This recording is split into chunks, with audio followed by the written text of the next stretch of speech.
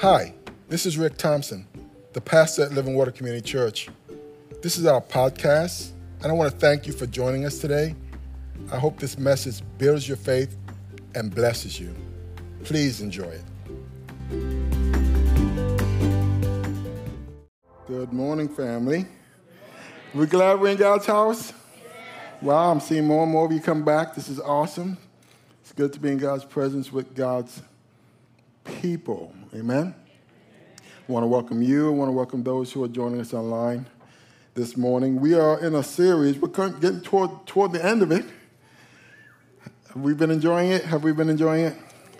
We're in a series that we've entitled Twisted Scripture. Twisted Scripture. Not only asking the question, do all religions lead to God, but asking and answering the question that, is the devil willing to target us to try to get us back into foolishness. I said at the beginning of this series that he'll do one or three things, or probably even all of them. First, he'll try to, once you become a Christian, once you become a believer, he'll try to get you to go back into whatever foolishness you were into before. He'll try to get you to backslide.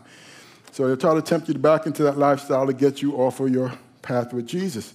And if that doesn't work, he'll try some shiny new thing to catch your attention. I call it the squirrel effect. Squirrel, and then all of a sudden you're following something else. And if those things doesn't work, the distraction and the temptation to go back, he'll say, you know what, if you like religion, you know what, I got just the thing for you. And he will try to push you into a religious situation that makes your walk with the Lord miserable. Now, how does he do that? He says, okay, you like religion. Let me give you religion. And he'll give you a whole bunch of rules and regulations that you can't live up to. Now, what did I talk about last week? Who remembers? Anybody? The Seventh-day Adventists, right? And what's their big thing, right? The main thing. You must worship on Saturday or else. And last Sunday, my wife and I, we came to church, we had a good time, and then we decided, unusually, because we don't usually do this, but take an afternoon nap. Anyone do that? I'm going to go home, I'm going to take a nap. And while we're laying in bed, taking an afternoon nap, not that long into it, get this knock at the door. And getting the knock at the door, I turned to my wife. I said, did you order something? Because, now you don't even have to go shopping because they whatever you order online comes right to your door, whatever you want. So I said, no, I didn't order anything. I mean, we didn't order anything. So no one else was getting up. So I got up. I go downstairs. I open the door. First thing the guy out there asked me, he says, do you believe in Jesus? I said, yes, I do. He says, do you go to church on Sunday?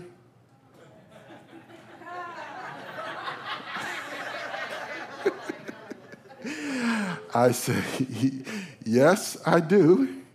He said, do you realize that it's Saturday you're supposed to be going to church? And I said, I started looking around. I thought I was being punked by some of my staff members. I started looking around. Is there a camera around here somewhere? I said, are you a Seventh-day Adventist? No. I went through the Seventh-day Adventist, but I am a Messianic Jew. And first of all, never had a Seventh-day Adventist knock on my door. I never had a Messianic Jew. I mean, I thought he was a Muslim, honestly, but then I noticed the beanie on his head, he had the beard, he had the clothes, and he had taluses coming down.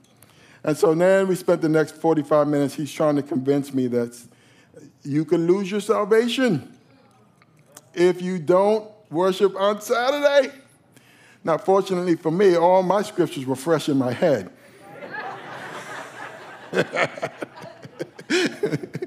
And so let's just say we just agreed to disagree. Because I asked him a main question, so you say you believe in Jesus, yes? What did you do to get saved?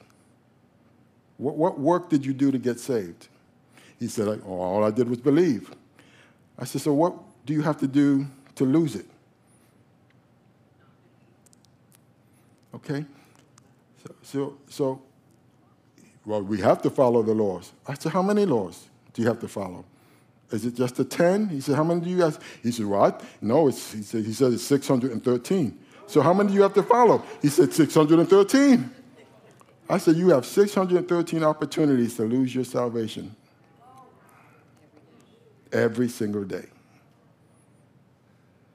Am I still your brother? In Christ? He said, yep, you may make it in, but you're going to be at the lowest, what did he say, the lowest standard, lowest level in the kingdom. I said, what is that? He says, like the door holder, as opposed to be the king, on a throne. I said, but am I still your brother? You know what I'm saying? This is why it's important to get into the scripture, because here we got the devil. You like religion? I'm going to give you religion. I'm going to give you 613 ways in which you cannot follow. I said, have you ever read Paul's writings, Galatians? This is what he's talking about. He was preaching salvation by faith alone. People were coming behind him and saying, yes, you must believe in Jesus, but now you also have to follow the laws of Moses. All of them? Yes. And he says, if you do that, matter of fact, we coined that phrase, falling from grace, as somebody who has, backslidden. But that's not the terms he was using it in. He was using falling from grace. He says, you are falling from grace, meaning you are no longer following faith by grace alone, and now you're going back to the law. And he says, don't you understand that if you follow any of them, you are under the obligation to follow all of them? And no one will be justified by following the law. Because if you break one, you're guilty of breaking them all. You are a lawbreaker. And the devil will put you with that bondage on you. Don't touch, don't taste, don't handle. He'll put all these rules on you to steal the joy of salvation. I'm like, this is no longer good news. The gospel means good news. But when I said, I commend you for going door to door telling people about Jesus. I said, but why don't you start with Jesus rather than Moses? Because the laws of Moses will condemn you. And Paul emphatically says so in the scriptures. That's why it's important for us to know what the Bible says. He dealt with the same thing in his time, 2 Corinthians 11, 12 through 15. And I will keep on doing what I'm doing in order to cut the ground from under those who want an opportunity to be considered equal with us in the things they boast about.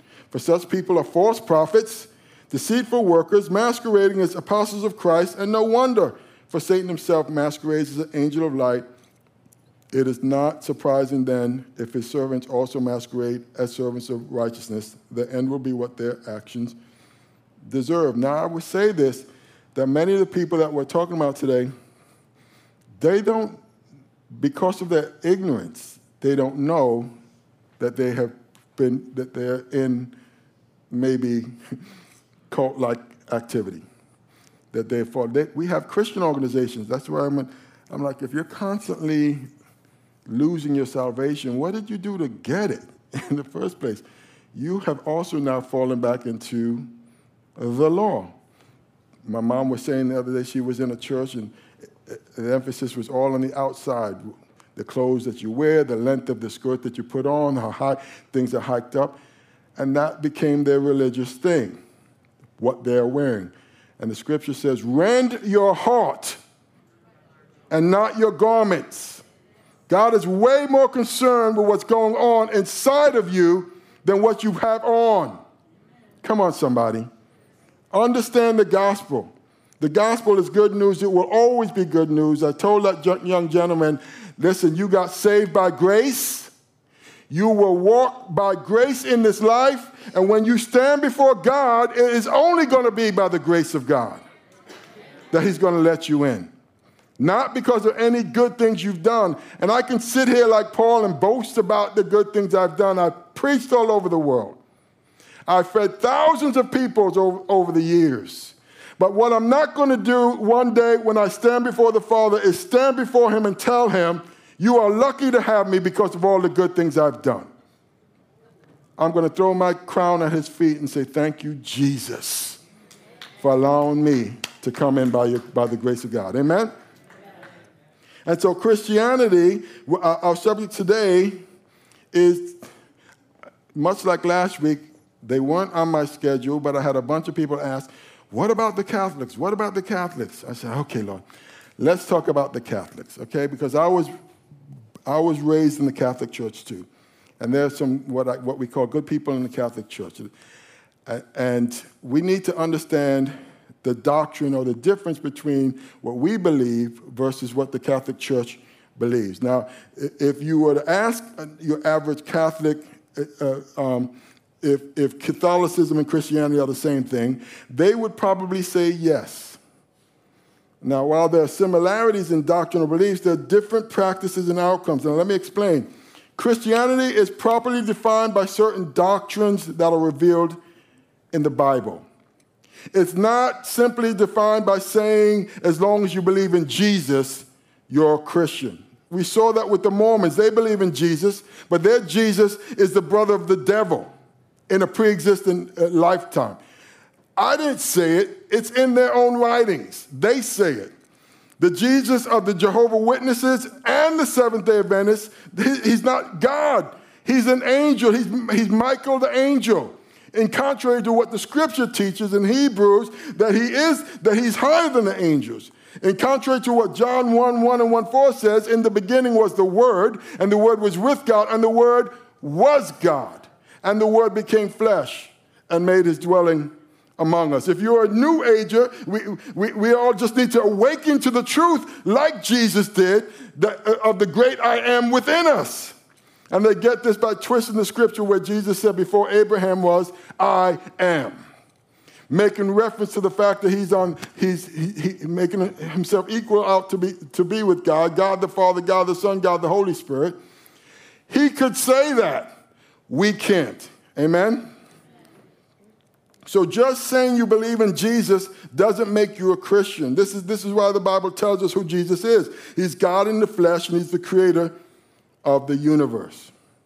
So likewise, there are essential doctrines that if any of those essential doctrines are violated, then a church would only appear to be Christian, but not really Christian. They would appear to be Christian, but not really Christian. Now, what are those doctrines? I probably should have started with those doctrines. There's 7 of them that the Bible talks about. 7 basic things, and I want you to just take note of them. Write them down. It's on your outline. If you don't have an outline, raise your hand. Let's get one to you. Number 1 is there is only one God, and we are to serve no other gods. There's only one God, we're to serve no other gods. Exodus 23, Isaiah 43:10, 44, 6, and 8. The second one is Jesus is both God and man, the only 100% God, 100% man out there. Where do we get this? We get this from John 1:1.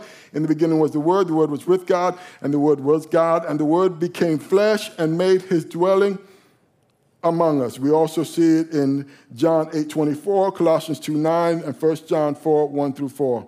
It's all on your outline. Check it when you get home. The next one is that Jesus rose from the dead physically. There are some doctrines that teach, no, it wasn't a physical or bodily resurrection, that it was some kind of spiritual thing. No, we believe that Jesus rose from the dead physically. Amen? That's why when I went over to Israel, empty tomb. John 2:19-21, 1 Corinthians 15-14.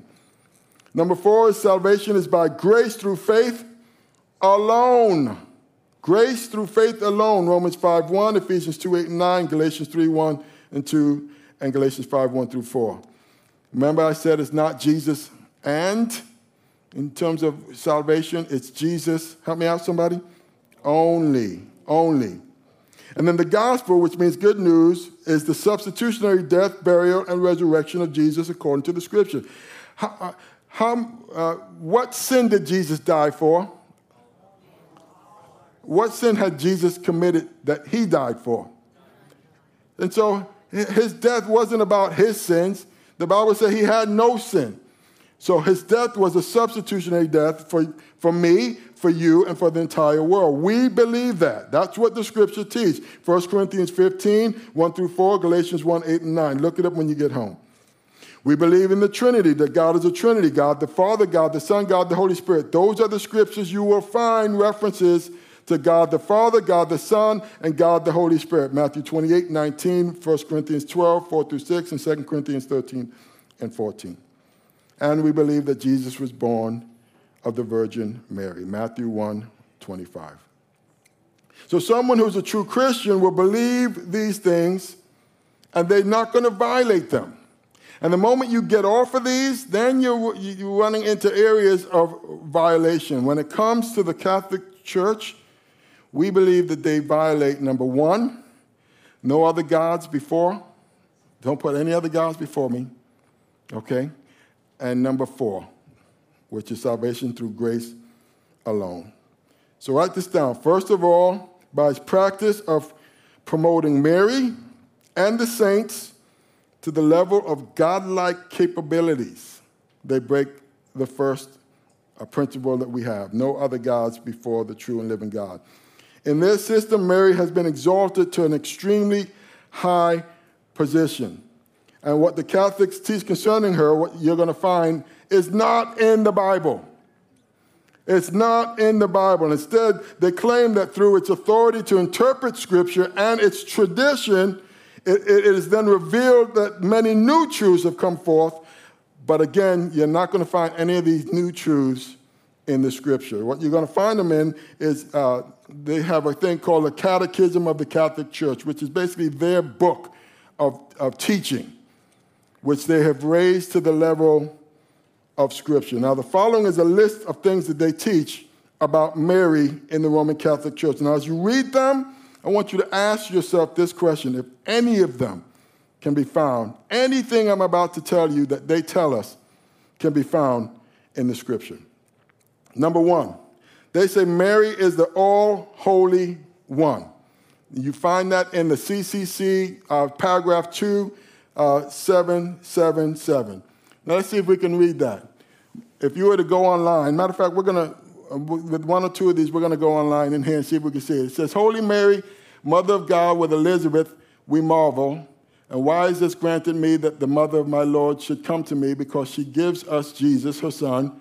Mary is the mother of God and our mother. We can entrust all other care. Mary is the mother of God and our mother. We can entrust all our cares and petitions to her. She prays for us as she prayed for herself. Let it be to me according to your word. By entrusting ourselves to her prayer, we abandon ourselves to the will of God together with her. It goes on to say, thy will be done. Pray for us sinners now, and pray for us sinners now and at the hour of our death by asking Mary to pray for us. We acknowledge ourselves to be poor sinners, and we address ourselves to Jesus. Does it say to Jesus? We address ourselves to the Mother of Mercy, the All-Holy One. We give ourselves over to her now in the today of our lives, and our trust broadens further already at the present moment to surrender the hour of our death wholly to her care. May she be there as she was at her son's death on the cross. May she welcome us as our mother at the hour of our passing to lead us to her son, Jesus, in paradise. Again, as we go through some of these things, I want you to ask yourself, are you going to find these teachings in the Bible? They also say Mary is second to Eve. That's Mystici Corpus Christ, paragraph 110. They say Mary is to be prayed to. That's in the CCC. When I say the CCC, I should have given you a picture. I should have put it up. But it's their catechism of the Catholic Church. It's their book of teachings, okay? It goes, Mary sits at the right hand of Christ. Pope Pius X said that, 1835 to 1914. Mary is our advocate, helper, our benefactress, and our mediatrix. Matter of fact, who has a smartphone? Who has a smartphone? And if you're listening online, do this with me right now. Go to Google, put in CCC 2, what is it? 969. CCC 969. 969. You got it? Okay. You read it with me. It says, this motherhood of Mary in the order of grace continues uninterrupted from the consent which she loyally gave at the Annunciation and which she sustained without wavering beneath the cross until the eternal fulfillment of all the elect taken up to heaven. She did not lay aside this saving office, but by her manifold intercession continues to bring us the gifts of eternal salvation. Mary. Therefore, the Blessed Virgin is invoked in the church under the titles of advocate, helper, benefactress, and mediatrix. They are saying that Mary is the mediator between God and man. Who does the Bible teach? Jesus. Oh my goodness. I hope I'm not boring you guys. They go on to say, did I make it up? Did it come on your phones too? Okay. Mary is the mother of the members of Christ. They say that as well. So the Bible teaches that Jesus is the head of the church. They teach that Mary is the mother of you guys, of the church. Mary, queen over all things. CCC 966. Mary brings eternal life. We just read that in CCC 969. Mary helped make atonement for sins. Fundamentals of Catholic Dogma, page 213. Mary crushed the head of the serpent. Who crushed the head of the serpent?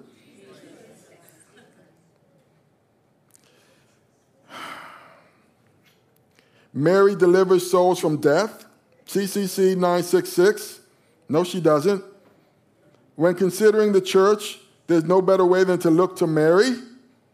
Catholics entrust themselves to Mary's prayer, and they say no man goeth to Christ but by his mother.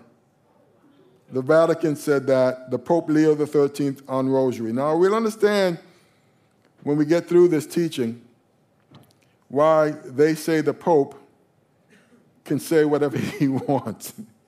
You're going to understand why they say that and why it looks like they're almost worshiping the guy. Now, let me reiterate. Nothing in God's inspired word promotes what the Roman Catholic Church has stated in what I just listed. You will not find it anywhere in the scriptures. And this is important because God has given us his word to guide us. Amen? All this other stuff, they come out of what they call their sacred traditions. It's not inspired. Only the word of God is inspired. Therefore, we ought not to trust any spiritual teachings that come from any source outside of God's word unless it agrees with God's word. Do Christians make books? There's lots of Christian books, right? The moment they come with some new revelation that counters what the word of God says, take that book and throw it out. All right? Because God, the Holy Spirit, is not going to tell you to do something that's contrary to what he has already written down. Now, why do we say this? When Jesus was being attacked by the devil in Luke 4 and Matthew 4, and every time the devil came at him with some new temptation, what was Jesus' response? Help me out, somebody, for those of us who aren't as smart as you guys. It is written. Every time the devil tried to take him off of what he needed to be, Jesus came back with not what I think. He came back with the word of God. He says, it is written. Every time. In Matthew 5:17, Jesus said he did not come to abolish the law or the prophets, but to fulfill it. And he said, heaven and earth will pass away, but not the smallest letter of his word, God's word, will pass away. The Apostle Paul, when he was preaching the gospel, he said of the Bereans that they were noble-minded for checking the scriptures to see if what he was saying was true. They didn't just check their brains at the door. They said, the man's coming preaching something new. And they went back, took what he said, and went to the Word of God and said, oh my goodness, this is true. Paul called them noble because it's only the Word of God that it's inspired. But the Roman Catholic Church, they're not satisfied with sticking to God's Word. So again, how do they justify it all? Unfortunately, the Roman Catholic Church uses its tradition as a justification for extra biblical doctrines. It claims its sacred tradition is inspired on the same level as the Scripture. Now, I didn't say that. We can see that in CCC paragraph 80. This is what it says. Sacred tradition and sacred Scripture then are bound closely together and communicate one with the other, for both of them flowing out from the same divine wellspring. So their book of catechism and whatever they say, whatever the Pope is saying, whatever comes out of his mouth, is on the same level, they say, as the Bible. You be the judge. So when the Catholic Church claims its tradition is sacred and inspired, then it can say anything it wants to support its doctrines and its claims as true. So again, essentially this means that they're not submitting themselves to the Word of God, but are instead submitting the Word of God to their traditions. So in their teaching, Mary is somehow on the level of Jesus. She's an intercessor. And all of these things, well, we know that Jesus is God in human flesh. So if Mary is on the same level of Jesus, they're violating the first commandment, thou shalt have no other gods before me. And don't tell me, well, we don't consider her God. Then why are you praying to her? Why are you asking her to intervene? Why do your teaching say that she is the one that we go to for salvation and that somehow she's going to lead us to Jesus? You won't find any of that in the Word of God. Matter of fact, she never said any of that.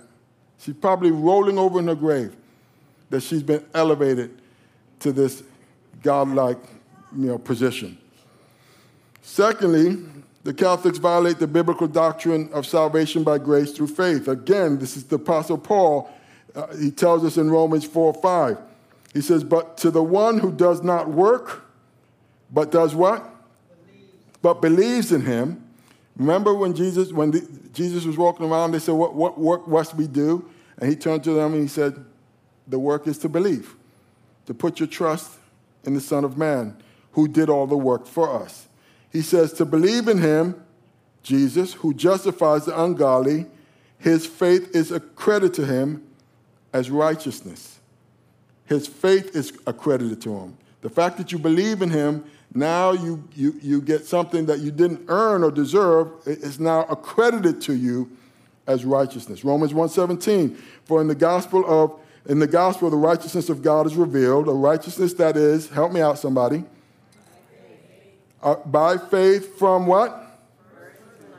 From first to last. So it's not by faith from first and then I'm going to start doing all these extra stuff to stay in the club. It's by faith from first to last, just as it is written, the righteous will live by faith. Amen? Galatians 3:10. For all who rely on the works of the law are under a curse. Wow. For all who rely on the works of the law are under a curse. As it is written, cursed is everyone who does not continue to do what? Everything written in the book of the law. Clearly, he said, no one who relies on the law is justified before God because the righteous will live by faith. The law is not based on faith. On the contrary, it says the person who does these things will live by them. And what did Christ do? Christ redeemed us from the curse of the law by becoming a curse for us. For it is written, cursed is everyone who is hung on a pole or hung on a tree. In other words, when Jesus died on the cross 2,000 years ago, all the righteous requirements of the law were laid upon him, and he redeemed us from the curse of the law. So when I put my faith in him, and that's Paul's argument, by the way, He said the Lord came 400 years after the promise. The promise was made to Abraham and his seed. And Paul's point was the seed doesn't say seeds. We're assuming that seeds are Abraham's children, the Israelis. Paul says, it says to Abraham and his seed. And his seed, it says, was Jesus. And everyone who puts their faith in Jesus, all the righteous requirements of the law were fulfilled. He says, was Abraham justified by following the law or by faith? He says, no, Abraham came hundreds of years before the law.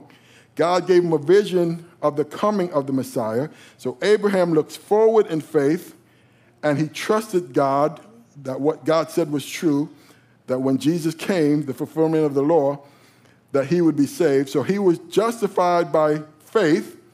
Now we, some 2,000 years later, we look back at what Jesus did, and we too are justified by faith. Paul's argument is, no one has ever been justified by following the law. It's always been by faith. Amen? He redeemed us in order, he goes on, he says, curses everyone who is hung on a tree. He redeemed us in order that the blessing given to Abraham might come to the Gentiles through Christ Jesus, so that by faith we might receive the promise of the Spirit. Again, the key phrase there is, the righteous shall live by faith and not by the law. In other words, salvation is not by works from start to finish. But the Roman Catholics deny this. Again, I don't say it. This is what they, CCC, paragraph 2068. It goes on to say, so that all men may attain salvation through faith, baptism, and the observance of the commandments. So it's no longer just by faith, it's by baptism, and you have to follow the laws. Also consider this. They say, if anyone saith that by faith alone, the impious, that's those of us who are sinners, are justified, in such wise as to mean that nothing else is required to cooperate in order to obtain the grace of justification, and that it is not in any way necessary. If anyone is saying it's by grace through faith alone, that he be prepared and disposed by the movement of his own will, let him be anathema. Someone say, God bless you. No, I did not sneeze. That's a big fancy word that came out of the Council of Trent, Canons on Justification, Canon number 9. Anathema means, are you ready? This is everyone who believes what Paul taught. The Catholic Church says, let him be anathema. And this is what it means. I had to look it up myself. I'm like, wow, that doesn't sound good. In common usage, it is something or someone detested or shunned. Its main usage is formal excommunication. Now, we know what that means, right? It means I'm kicking you out of my club. You are out if you believe in justification by faith alone, what Paul preached in the Scripture. Council of Trent, Canons of Justification, Canon number 9. Look it up when you get a chance. Yeah, Google it. That's what I do. So even though Roman Catholicism claims to be Christian and that it's the one true church, it violates at least two of the main essentials of the Christian faith. It goes beyond what is written in the Word, and the Scripture says don't go beyond what's written, 1 Corinthians 4:6. And it denies the sole and true sovereignty of the living God by promoting prayer to and worship of Mary. Also, it denies justification by faith alone in Christ Jesus. In my humble opinion, just those two reasons alone, hear me, just those two reasons alone, and I'm going to say I was almost an altar boy in the Catholic Church. I'm saying that most probably Catholics don't know what the Catholic Catechism book says or what the Pope is saying. They just don't know. Matter of fact, the reading of the Bible is not actually encouraged. So that Bible may be in the house, but it might have like 15 years of dust on that thing. But in my opinion, it disqualifies them from calling themselves a Christian church. If you're teaching people to pray to Mary and that she's the intercessor, that's not a Christian church. No Christian church preaches or teaches that. So this statement pretty much sums up their thing. To belong to the church, one must accept as factually true the gospel of Jesus is handed down in tradition and as interpreted by the bishops in union with the Pope. And so they've taken themselves off the standard of God's word and put it squarely on the interpretation of their traditions, bishops, and popes. And so there are a few other things as we close this morning that we will probably all strongly disagree with. They teach that, of course, that they're the one true church.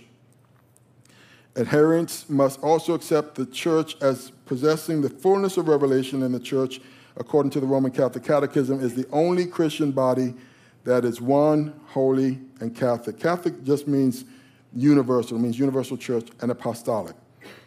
They say that the Pope is, big word, infallible.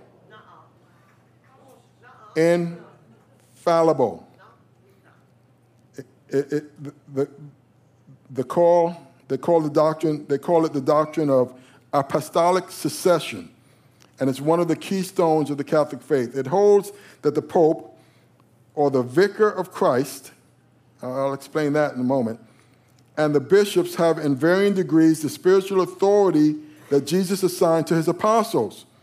So the voice of the Pope, either alone or in conjunction with his bishops and council, is regarded as infallible when speaking on matters of faith and morals taught in common with the bishops.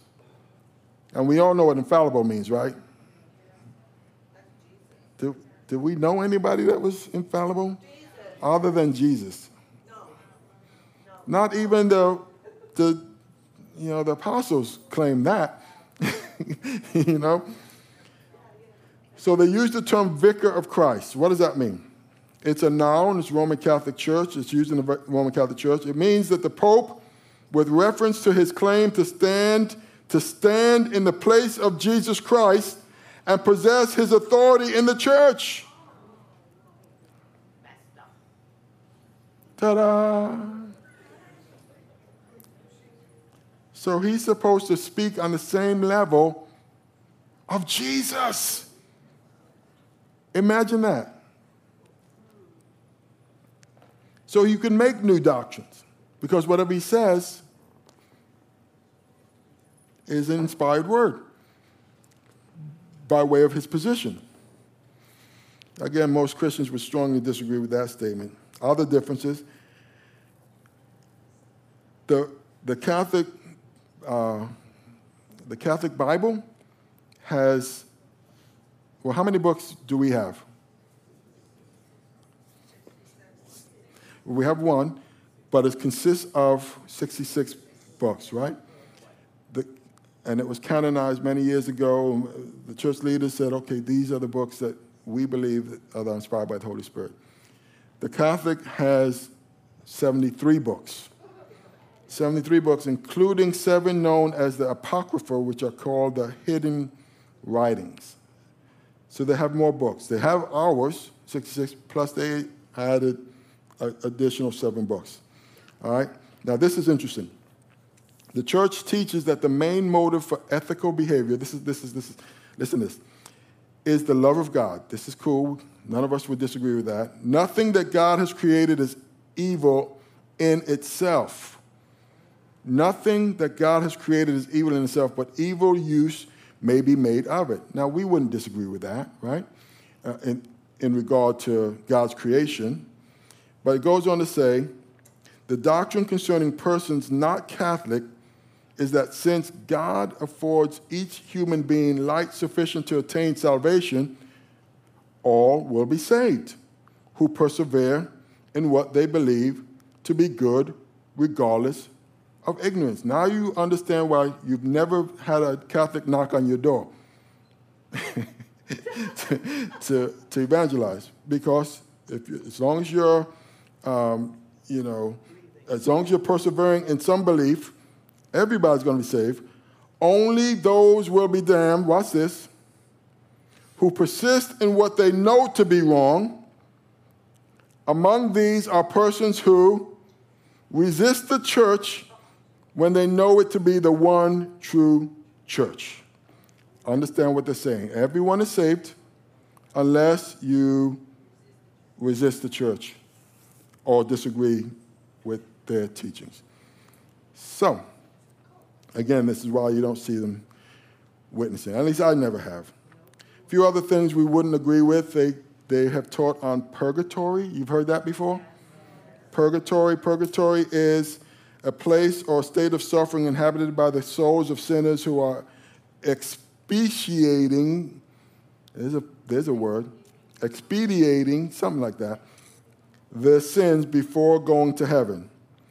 In other words, it's not hell, it's not heaven, it's some second chance middle place where once you die you go and you can still work off your sins in that area. Now, one particularly well-known Catholic method of exportation in the Middle Ages, they don't do it anymore, but they did it in the Middle Ages because their vicar of Christ at the time, which was the Pope at the time, said this is cool, this is what they do, was the exploitation they call of selling indulgences. Selling indulgences, which is a monetary payment of penalty which supposedly absolved one of past sins and or released one from purgatory after death. Now, how did this work? In other words, when somebody died in the Catholic Church, if you were not sure where they went, you could pay the church and you would have an opportunity to pray them out of purgatory. They were making a killing. And because the standard is not the word of God, it's the word of the Pope or their leaders, what they say at the time becomes on the same level as Scripture. And these type of teachings is what triggered the Protestant movement. These are the sort of stuff that people rose up and said, this is all hogwash. And they started, that's when, Martin Luther and went to the thing and said, you know what, these are the things, the Reformation movement and all these other things. These are the things that caused Protestants to come out from under the Catholic Church and said, no, we believe that what the Scripture says, the just shall live by faith alone. Does that make sense?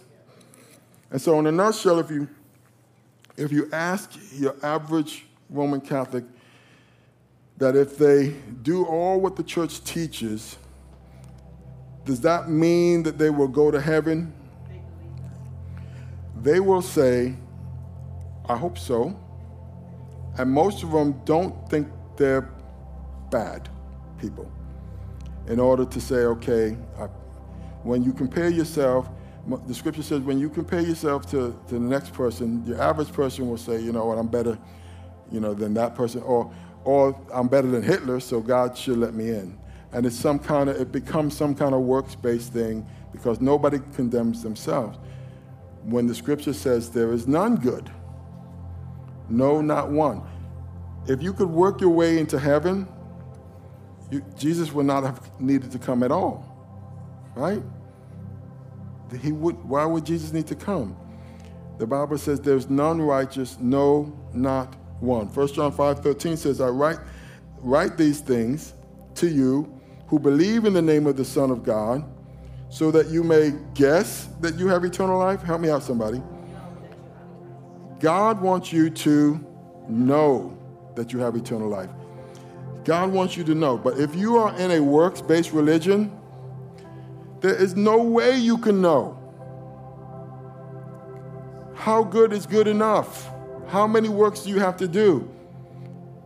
And that's how you know. If you have no assurance of salvation based on grace through faith alone, The moment you end up in works, you cannot know. You can't. And the Bible says, I write these things because I want you to know. God doesn't want us to say, oh my goodness, where am I going to end up? I mean, he doesn't want us fretting about these things.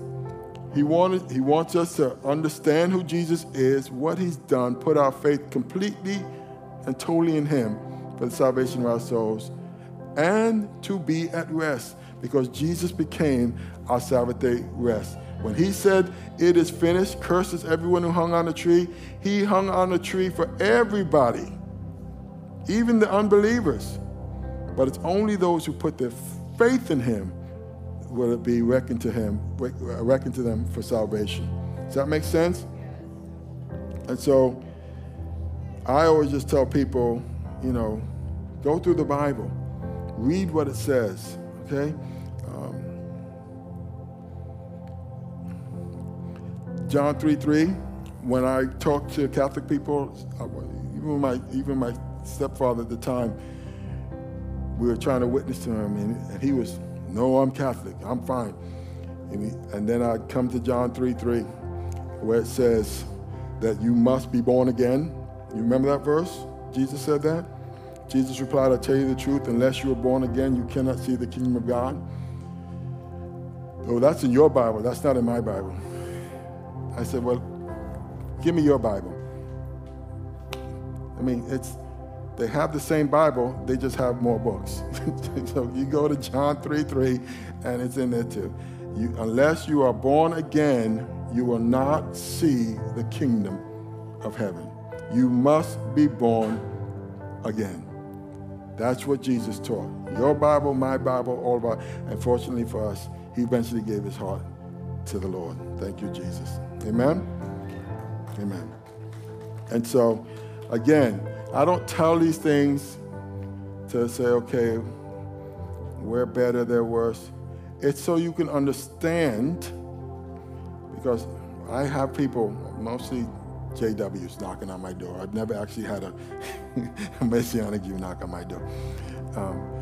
But you have conversations with people, okay? In my Bible study, one of the ladies was saying, a New Ager was telling her stuff about crystals and New Age practices and all these things. The Bible wants us not to walk around ignorant, because it was happening in Paul's day, it's happening in our day today. The enemy will he'll either try to get you to backslide, he'll try to give you some shiny new thing, or he'll push you into some workspace thing, and the joy of your salvation will go right out the window, because now you are no longer trusting in Jesus alone for your salvation, but now you are, okay, I got to work for it. I got to work for these things. And God doesn't. I told a young man at my door, I'm not saying that works aren't involved. There is a work that God has called us to do. How many know we're not just here, floating through this universe? But the work that he requires is not under salvation. God did not call us to come sit in a pew. He wants to use us for such a time as now to reach our world for Jesus. And even in little things. At one point we were talking for a while. I said, are you thirsty? You want some water? He says, yes. So I go on my back, I pull out the water. I said, you know what? Maybe he will enjoy an iced tea too. Nice and cold. I go to hand him the water and the iced tea. He takes the water, he looks at the iced tea, and then he's checking the ingredients. And then he hands the iced tea back. I said, notwithstanding, I don't know, maybe in his religion there was something in there that he couldn't drink or whatever. I said, but the Bible says, if you give a cup of water in my name, you will not lose your reward. Amen? And so God is keeping track, but it's not for way of, my understanding of the scripture is if God asked me to do, these are the 100%, this line represents 100% of the things he asked me to do after I got saved. And I end up at the end of my life doing 70%, okay? And then they say, you know what, you did 70%, and you will get rewards for that 70%, but you could have gotten this. This is what I think is going to happen. But there are some people, there's 100% of things that God's asked you to do, whatever it is, and what he's asking me to do may not be what he's asking you to do. But you end up saying, you know what, I'm just going to come to church and sit. You know, it's still not unto salvation. You're still going to get in, but the rewards, whatever, you know, you didn't do what I asked you to do. And it might be something as simple as tell your neighbor about me. You know, something along those lines. You ever get an unction to just share with somebody around you and you just don't do it? Well, I promise you that's probably not the devil telling you to tell them about Jesus. But that's what I think is going to happen. But at the end of the day, just like with many of these other religious organizations that we talk about, it's either Jesus or Jesus only. And our church comes under the thing of Jesus only. Amen? So you've got to put your faith and trust in Jesus only for the salvation of your soul. There's nothing you can do to work your way into heaven. Jesus did it all. And with that, if you've not yet accepted Christ as your Savior and your Lord, it will be my privilege and my honor to lead you in a prayer of commitment to him. Understanding that he says, cursed is everyone who hangs on a tree. That's what Paul said. And Jesus took the curse for every single one of us when he hung on a tree 2,000 years ago, so that we don't have to pay the penalty for what we deserve. He doesn't give us what we deserve. He gives us the grace that we need. Let's bow our heads and close our eyes. Say something like this from your heart, and if you're listening online, say something like this. Say, Heavenly Father, I come before you today and I acknowledge my need for a Savior. I thank you for coming and dying on the cross 2,000 years ago for me, and 3 days later, bodily rising from the dead. I recognize the sacrifice that was made wasn't because you had sinned. You did it to pay the penalty for my sins. Forgive me. I repent of those things. The doubt, the unbelief, the doing my own thing. And I put my trust completely in Jesus and Jesus alone for my salvation. Fill me with your spirit, with your power, and with your love.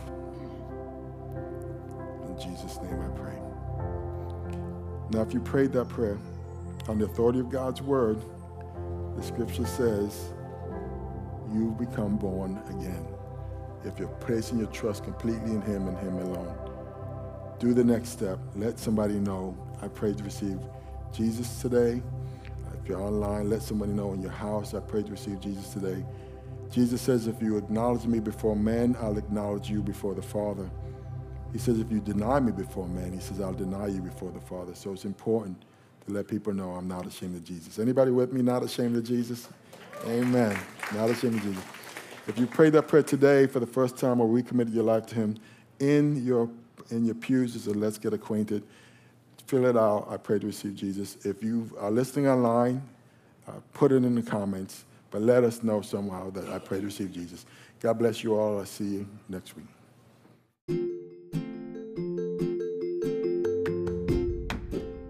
Thank you so very much for listening to this message. We hope you were truly blessed. If you were, please subscribe to our podcast if you haven't already, and share it with a friend. Doing so will cause the seeds of God's word and the message of his love to spread like wildfire.